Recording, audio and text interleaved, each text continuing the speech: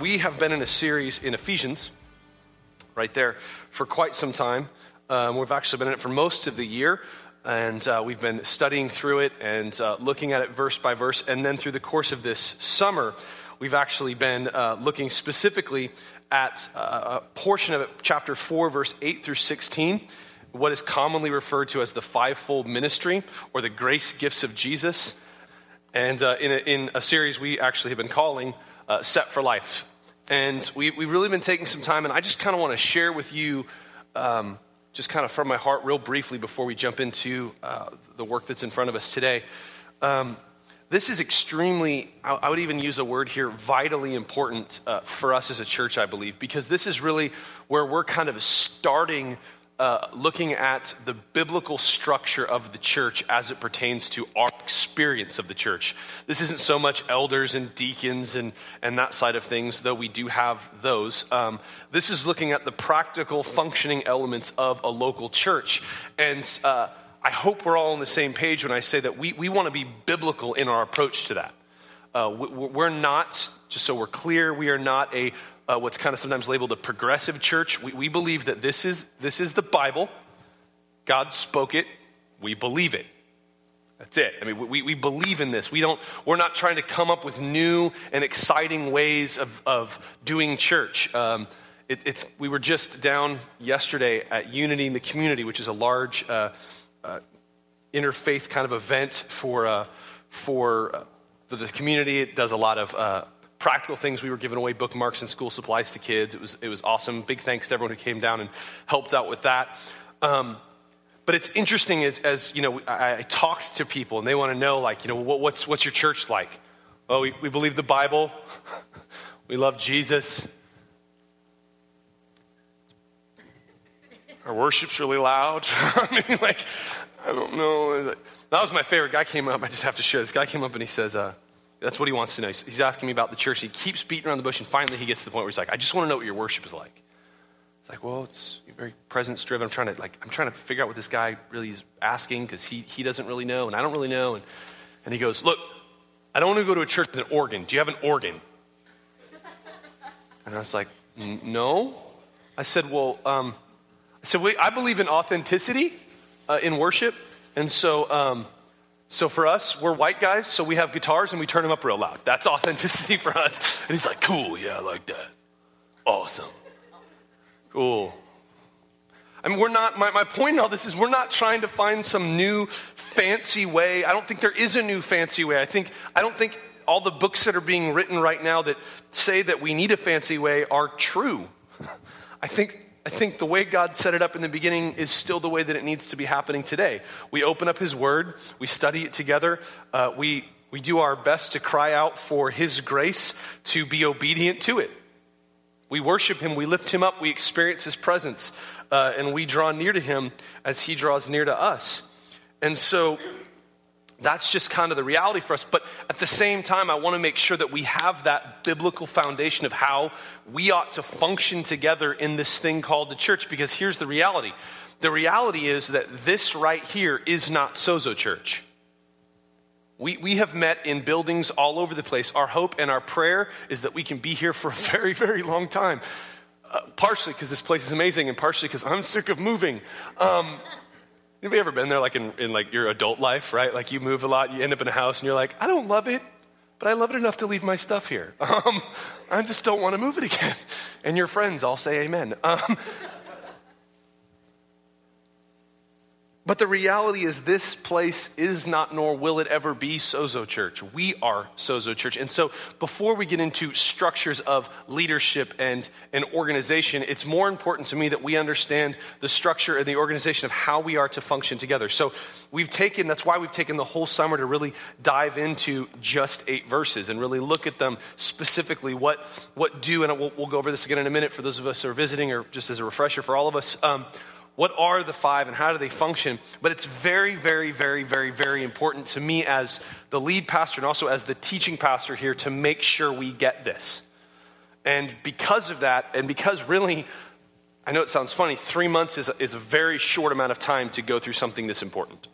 and especially when I only have one day a week for about 35 to 40 minutes to talk about it. So in order to make sure that we've gotten this, what we're going to do, and you may have seen a little teaser go out across social media, September 1st, we're doing something that may seem kind of hip and new and cool, but I'm actually about to tell you is actually one of the oldest ways of doing sermons.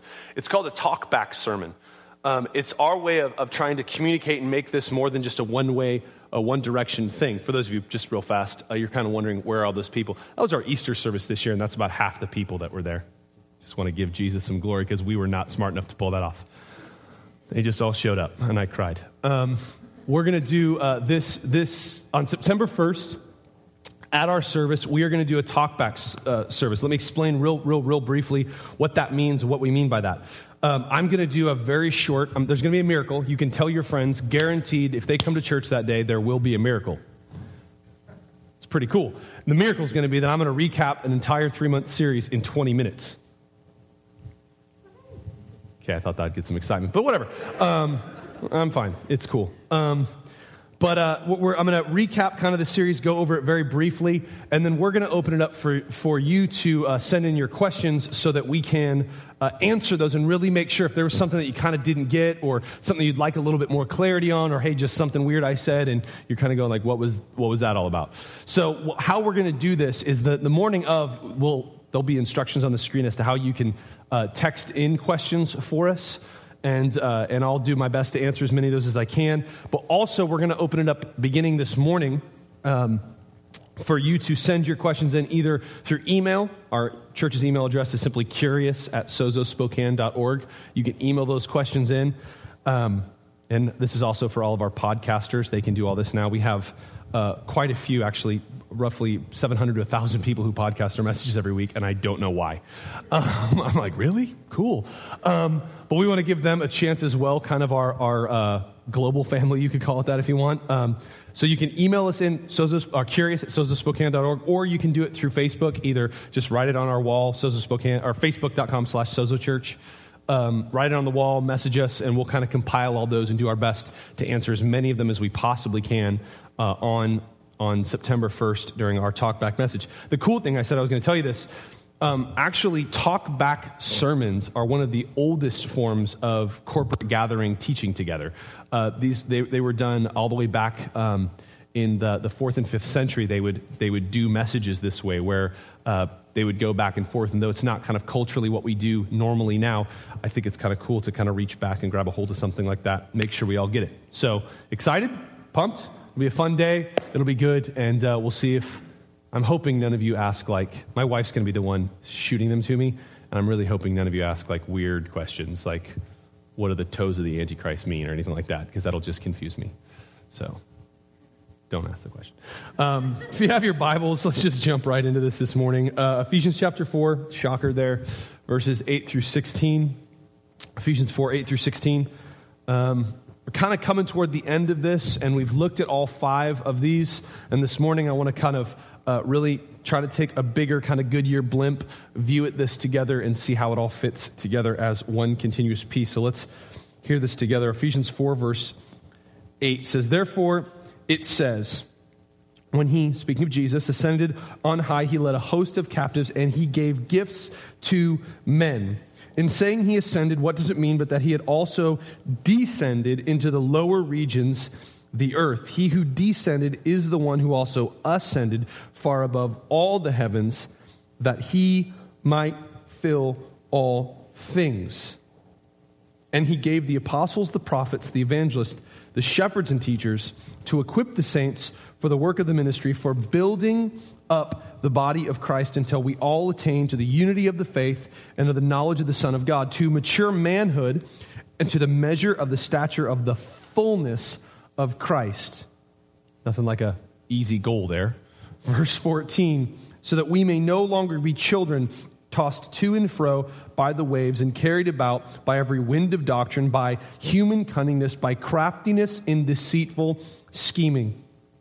Rather, speaking the truth in love, we are to grow up in every way into him who is the head, into Christ, from whom the whole body, joined and held together by every joint with which it is equipped, when each part is working properly, makes the body grow so that it builds itself up in love. Let's pray together. Holy Spirit, I thank you this morning for your word. I thank you that it is living and active, that it is powerful. God, that it cuts through every distraction. It cuts through every argument. It cuts through every thing that might creep into our hearts and make us somehow be pulled away from the centricity of who you are, God, the place that you long to hold in our lives. I thank you that your word draws us back to that, shows us the way back to that, but not only shows us, but God actually literally empowers us to be at that place with you. And so, God, we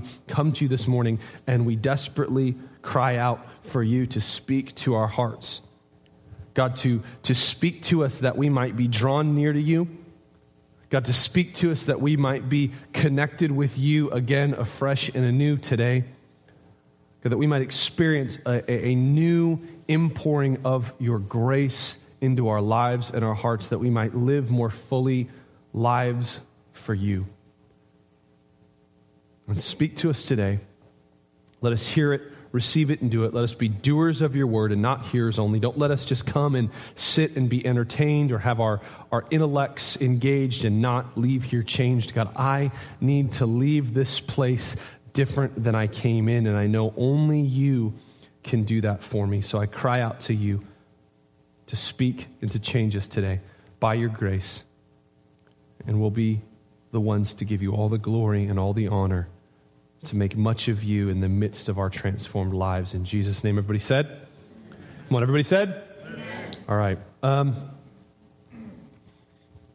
So we have looked now at these five, the apostles, the prophets, the evangelists, the shepherds, and teachers.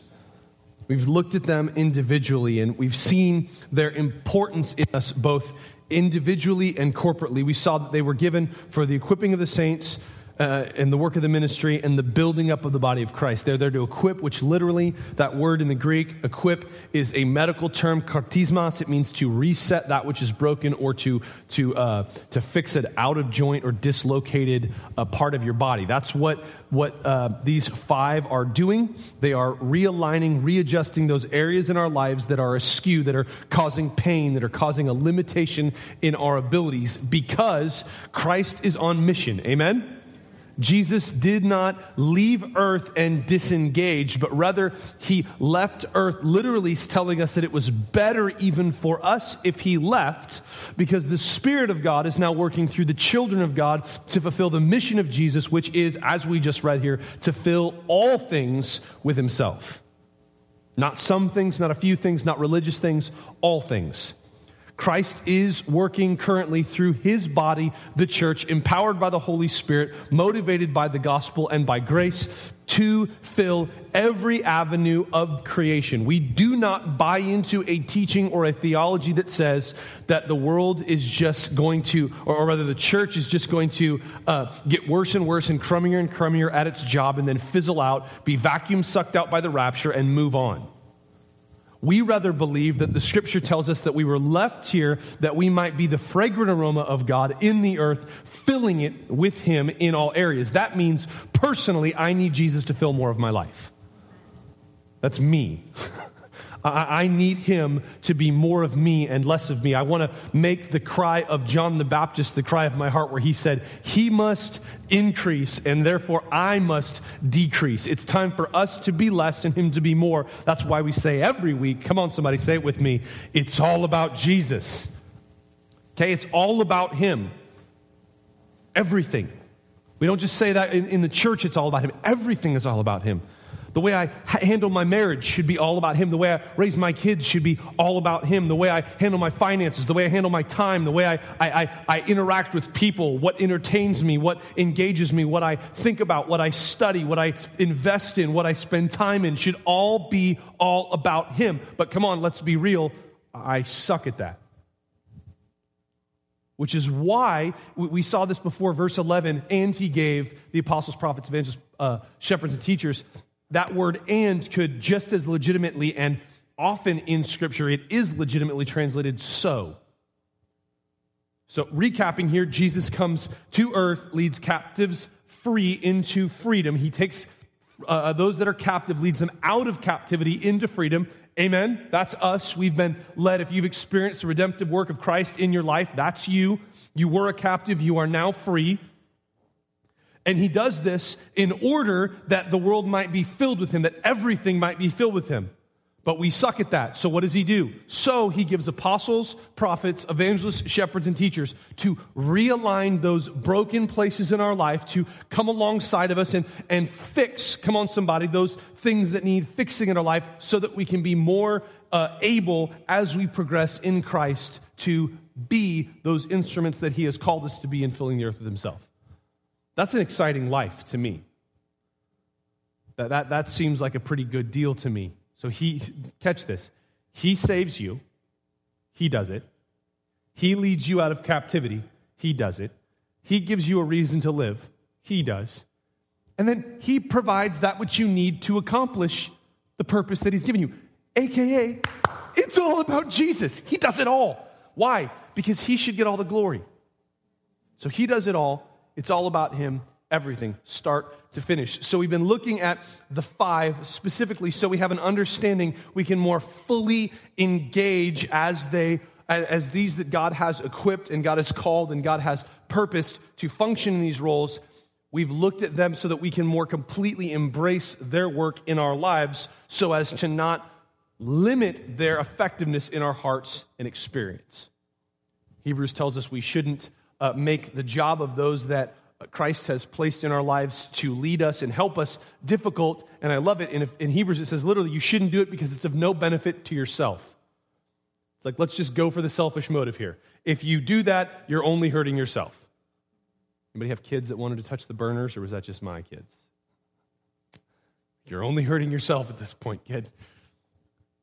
So we've seen how the apostles, their job is to place the foundation of our life completely and solely on the rock, the steadfastness of Jesus and the gospel, so that we don't live our lives constantly wondering if I am good enough, smart enough, and if people like me enough for God to want to use me. But rather, I can live my life in the assurance that in Christ, on the cross, the totality of the wrath of God was consumed for me. There is no more wrath in God left for me, his child. Nothing? Okay. God, let me just make it a little simple. God is no longer angry with you, and before he was pissed with you. Is that clear enough? Before Christ, God in his holiness was very angry with you. There was a righteous wrath toward all of us for the limitation, for the lack of holiness, for the lack of perfection in our lives. There was a righteous wrath for the pain and the damage we've caused to ourselves and for others. There was wrath in God for us on earth. And in Christ, we see the complete wrath of God poured out upon his Son, consumed for us, so there's nothing left for us. So now the only nature of God that is left to be shown to us is his loving kindness. And the apostles' job is to make sure that is the foundation of your life. So there's no more of this like, well, I'm going to see if I can make God think I'm cool. I'm going to see if I can perform for him well enough. I'm going to dance and hopefully he'll think that's good enough. Maybe if I give money, then he'll like me and he'll bless my finances. That's not the gospel.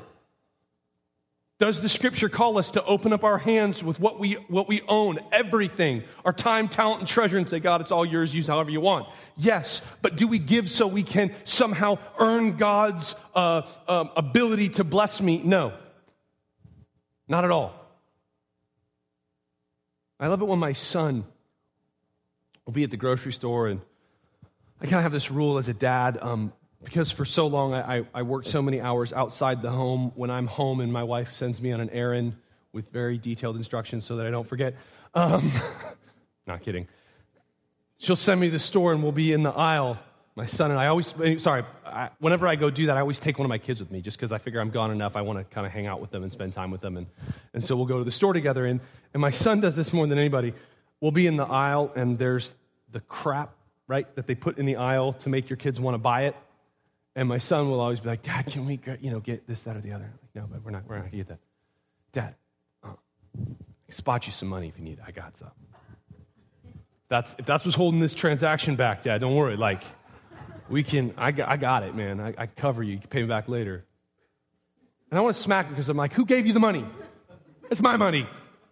I'm going to borrow my money from you? No, that's my money. If I want to spend it on whatever I want, give me your money. Little punk, whom I love and adore. He's my only begotten son in whom I'm well pleased. But I kind of think sometimes, just to be honest, that's kind of what we're like. I think that's kind of how Jesus sees us when we're like, hey, Jesus, check this out. There's 3 numbers before the decimal point. Just pointing that out. It's in the bucket now. Pay me back later. It's his money to begin with. No, it's not. I did the job. And who gave you the air to breathe to even live to do the job? And who got you the job? And who gets you the job? And who keeps the job? It's all his anyways, okay? We need to understand this. The gospel says Christ has consumed the wrath of God. You now live under the only thing you have to worry in Christ chasing you down is goodness and mercy. That's it. And they're on your trail. Doesn't always seem that way, but they are. Apostles make that the foundation of our life. Can I tell you, I don't know about you, but that's a lifelong journey for me. Believing that. Because here's the thing, I say that with such passion and belief now, but when I walk out of here, I don't believe it anymore. In 5 minutes, I'll start doubting it. Well, maybe if I do this, then somehow God will love me more. There is no possible way that God could love you more because there's no more wrath left to get in the way of his love. And you had nothing to do with that. Apostles make sure that is the foundation of life. That's what your life is built on. Prophets we then saw come and through a supernatural ability speak purpose, destiny, even giftings into your life. It's kind of amazing. It's the role of a prophet. And then they also hold us accountable to that which they've spoken into our lives. David was a shepherd boy and literally goes from being the little red-headed boy, the little ginger who they left out in the field, who when the family had a gathering wasn't even good enough to bring in. He goes from being the lowest of the low of his family, and simply by walking into a room and hear this please, one encounter with the prophet goes from planning on spending the rest of his life as a little emo boy out watching sheep plucking on a harp,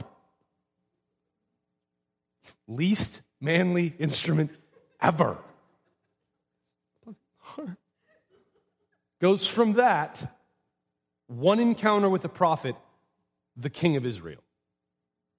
That's what prophets do when we interact with them. They take our life that was on a course and shift it.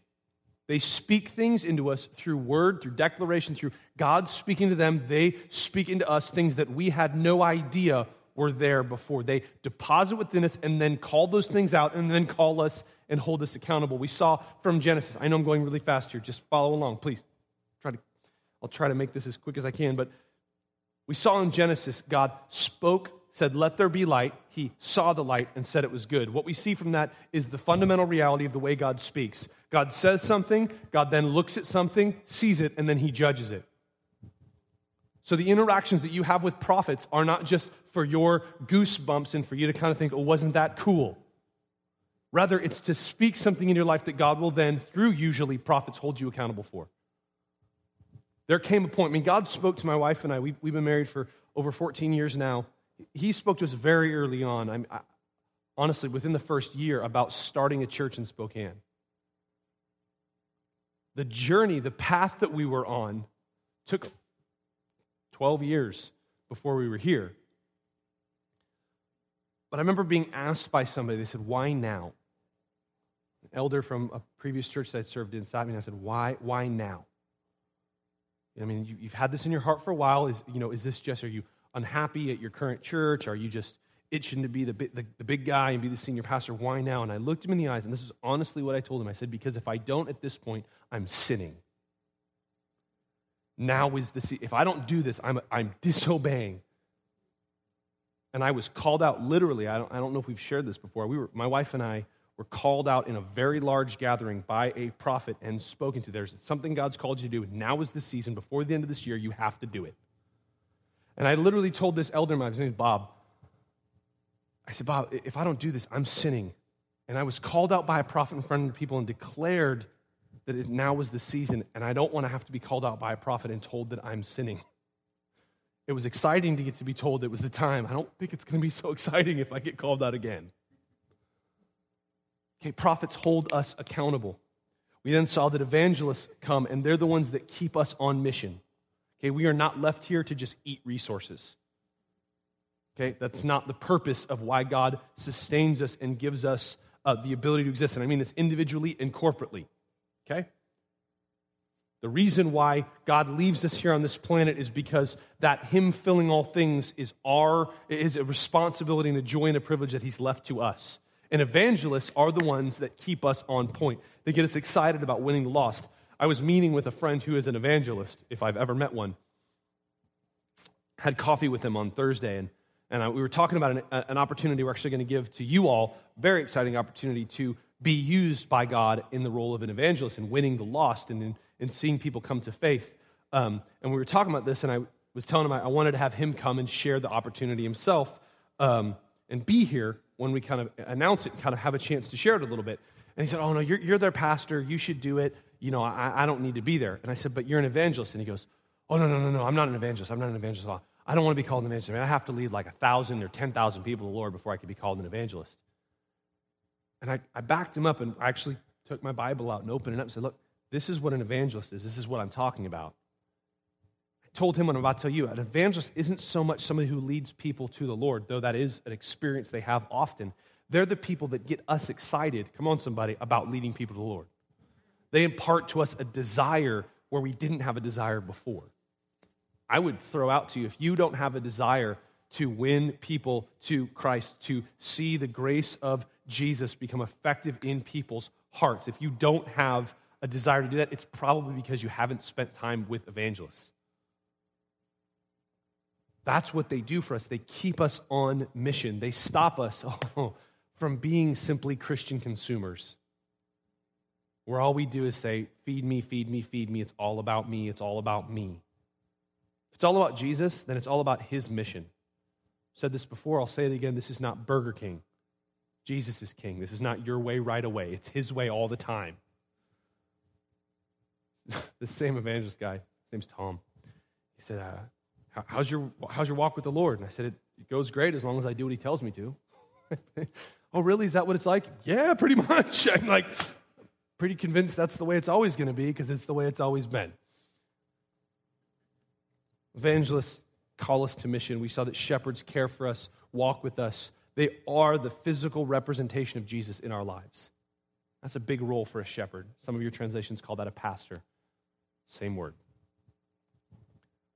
We saw that teachers instruct us, train us in the Word of God, making sure that Jesus is seen through all of Scripture.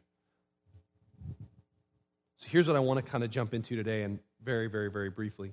I want us to see, so all that happens, and we've talked about the equipping, the realignment that happens from all of those things. But here's where I get really excited. Ephesians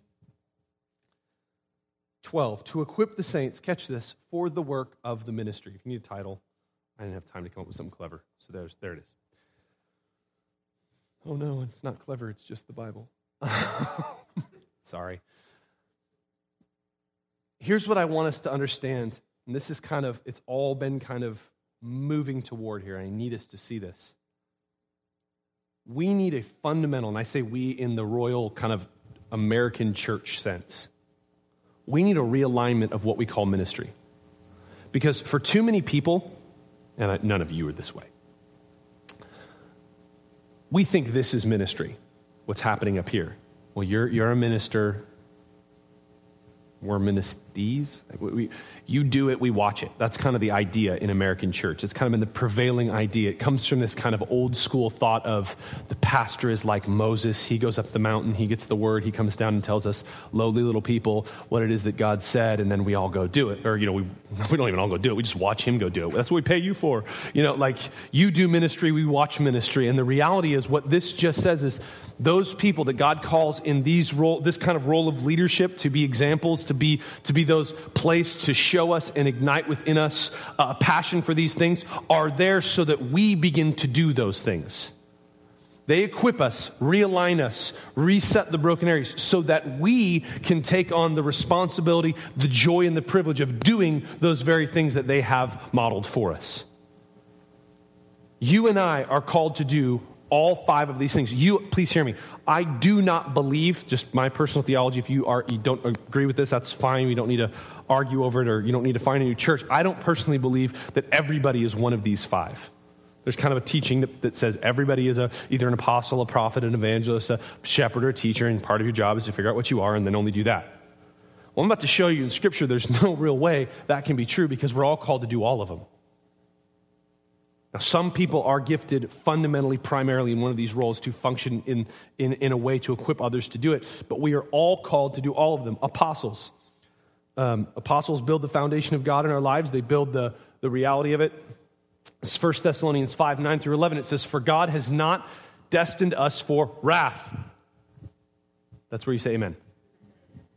I'm going to do it again. I'm going to give you another shot, okay? That was just a test. We'll edit this out of the podcast so you all sound awesome. Okay. "For God has not destined us for wrath." You guys are amazing. You guys did that the first try.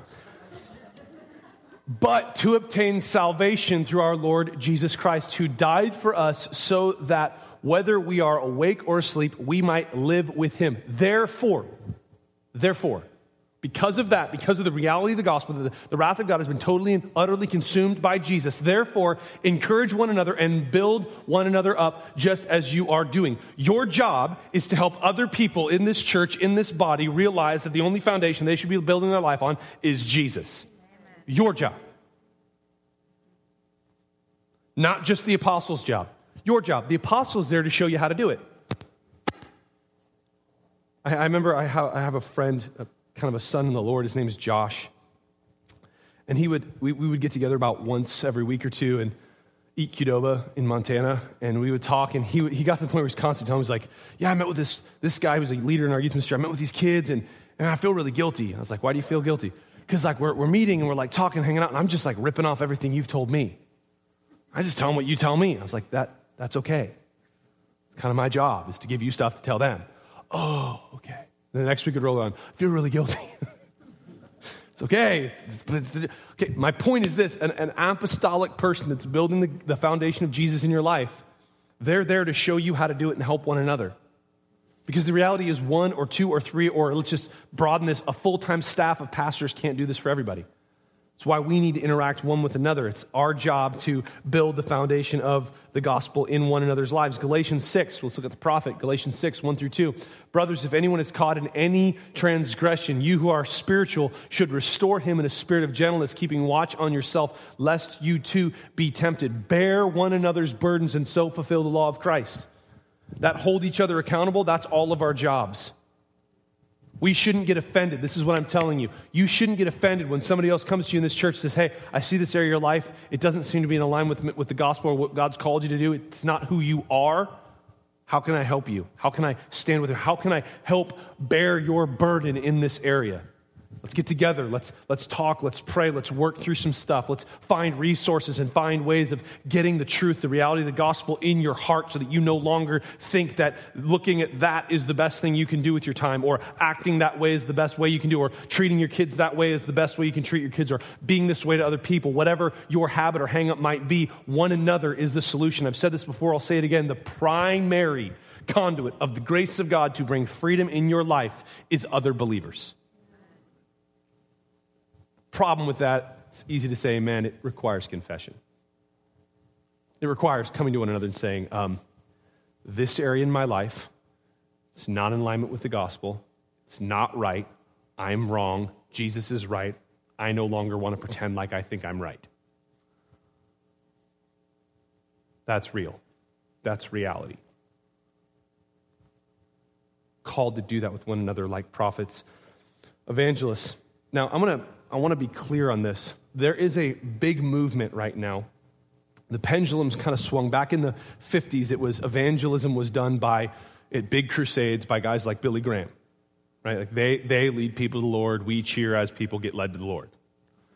And then the pendulum has swung, in my opinion, more rightly to, yes, there are evangelists like we've talked about, but we all do the work of an evangelist. Paul tells Timothy, who's clearly called to be a shepherd and a leader in the church, to do the work of an evangelist.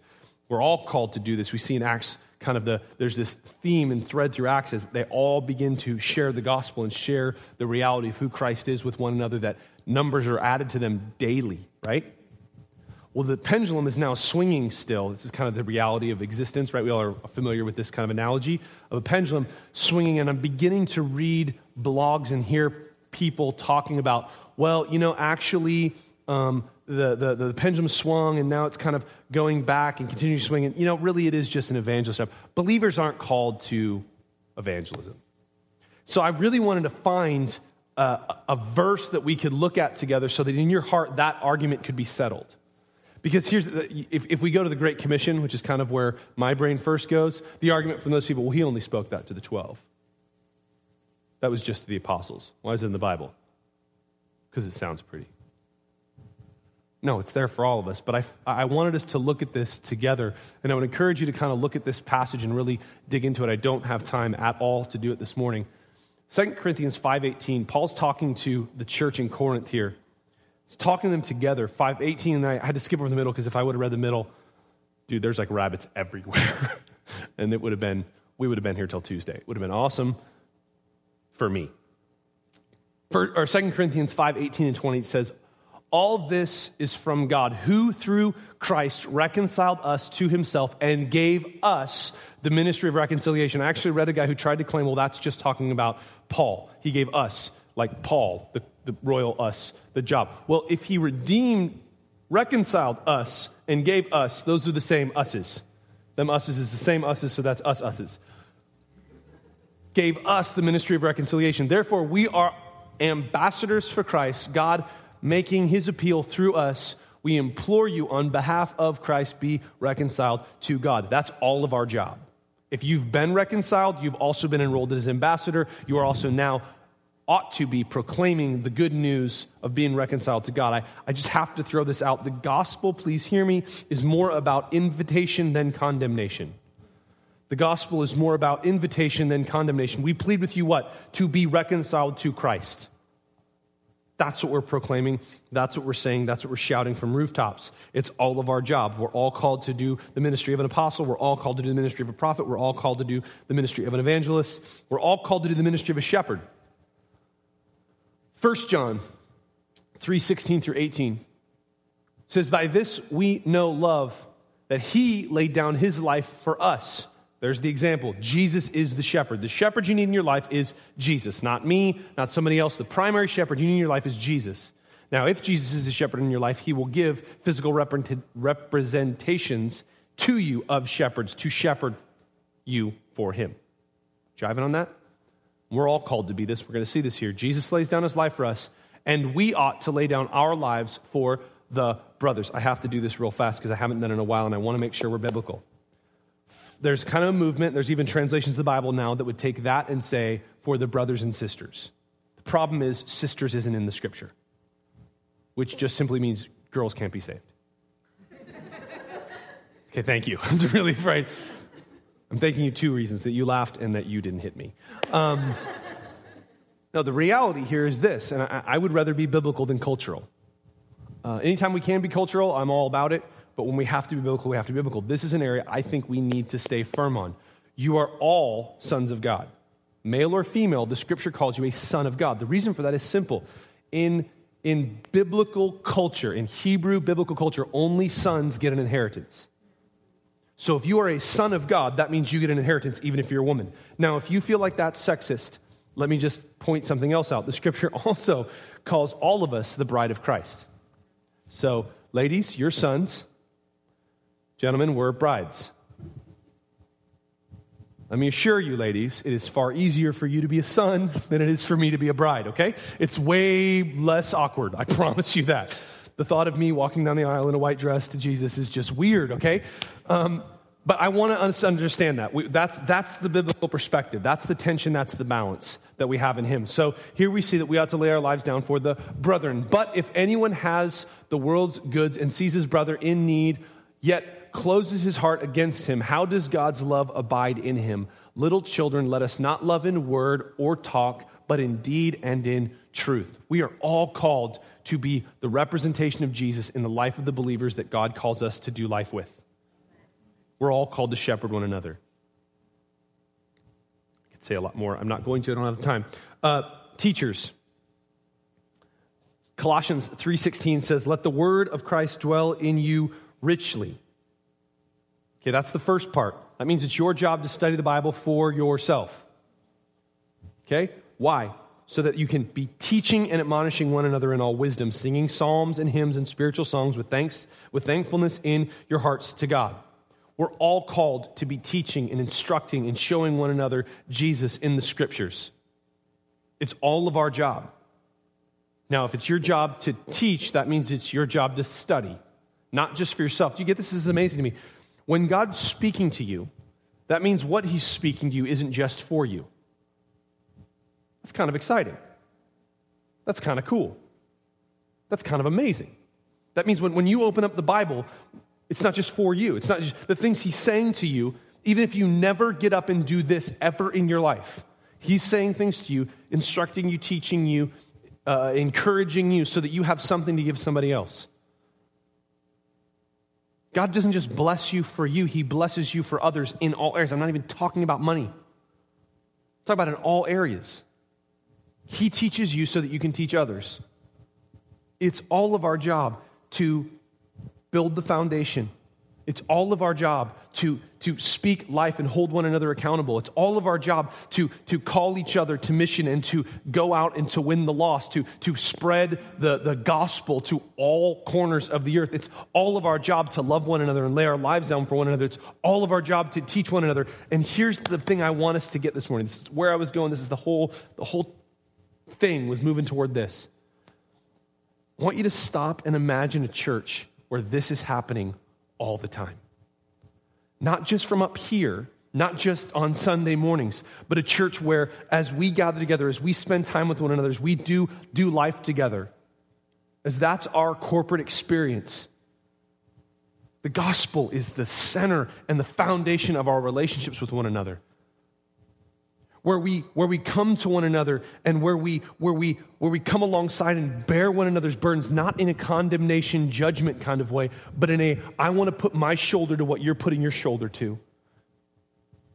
Imagine a place where we are constantly seeing the lost one, not by condemning them, but by inviting them into the same amazing experience of Jesus that we've had, and we can tell them that they can have it.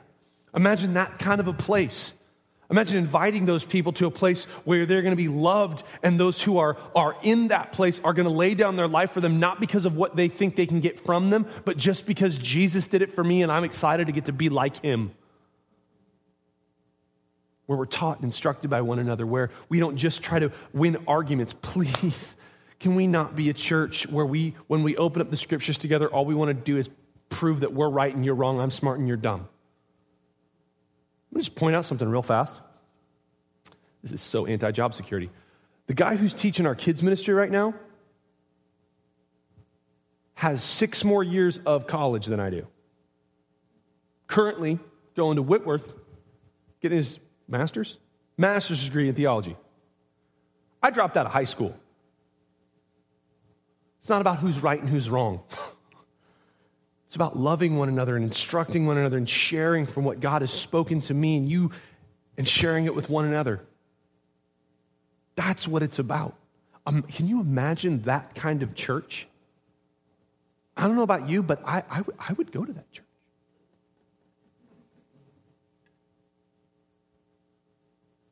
I would spend time there. I wouldn't leave there. I'd bury my life there. I'd give my life for that kind of a place.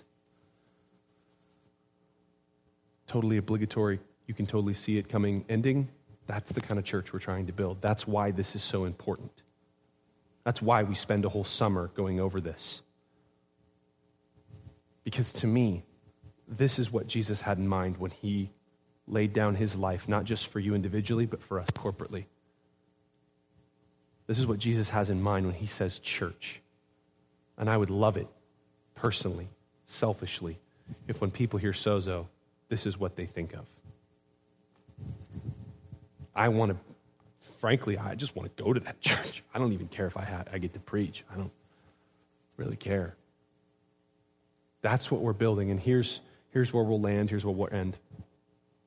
We are desperate and completely and utterly without hope if Jesus doesn't do this.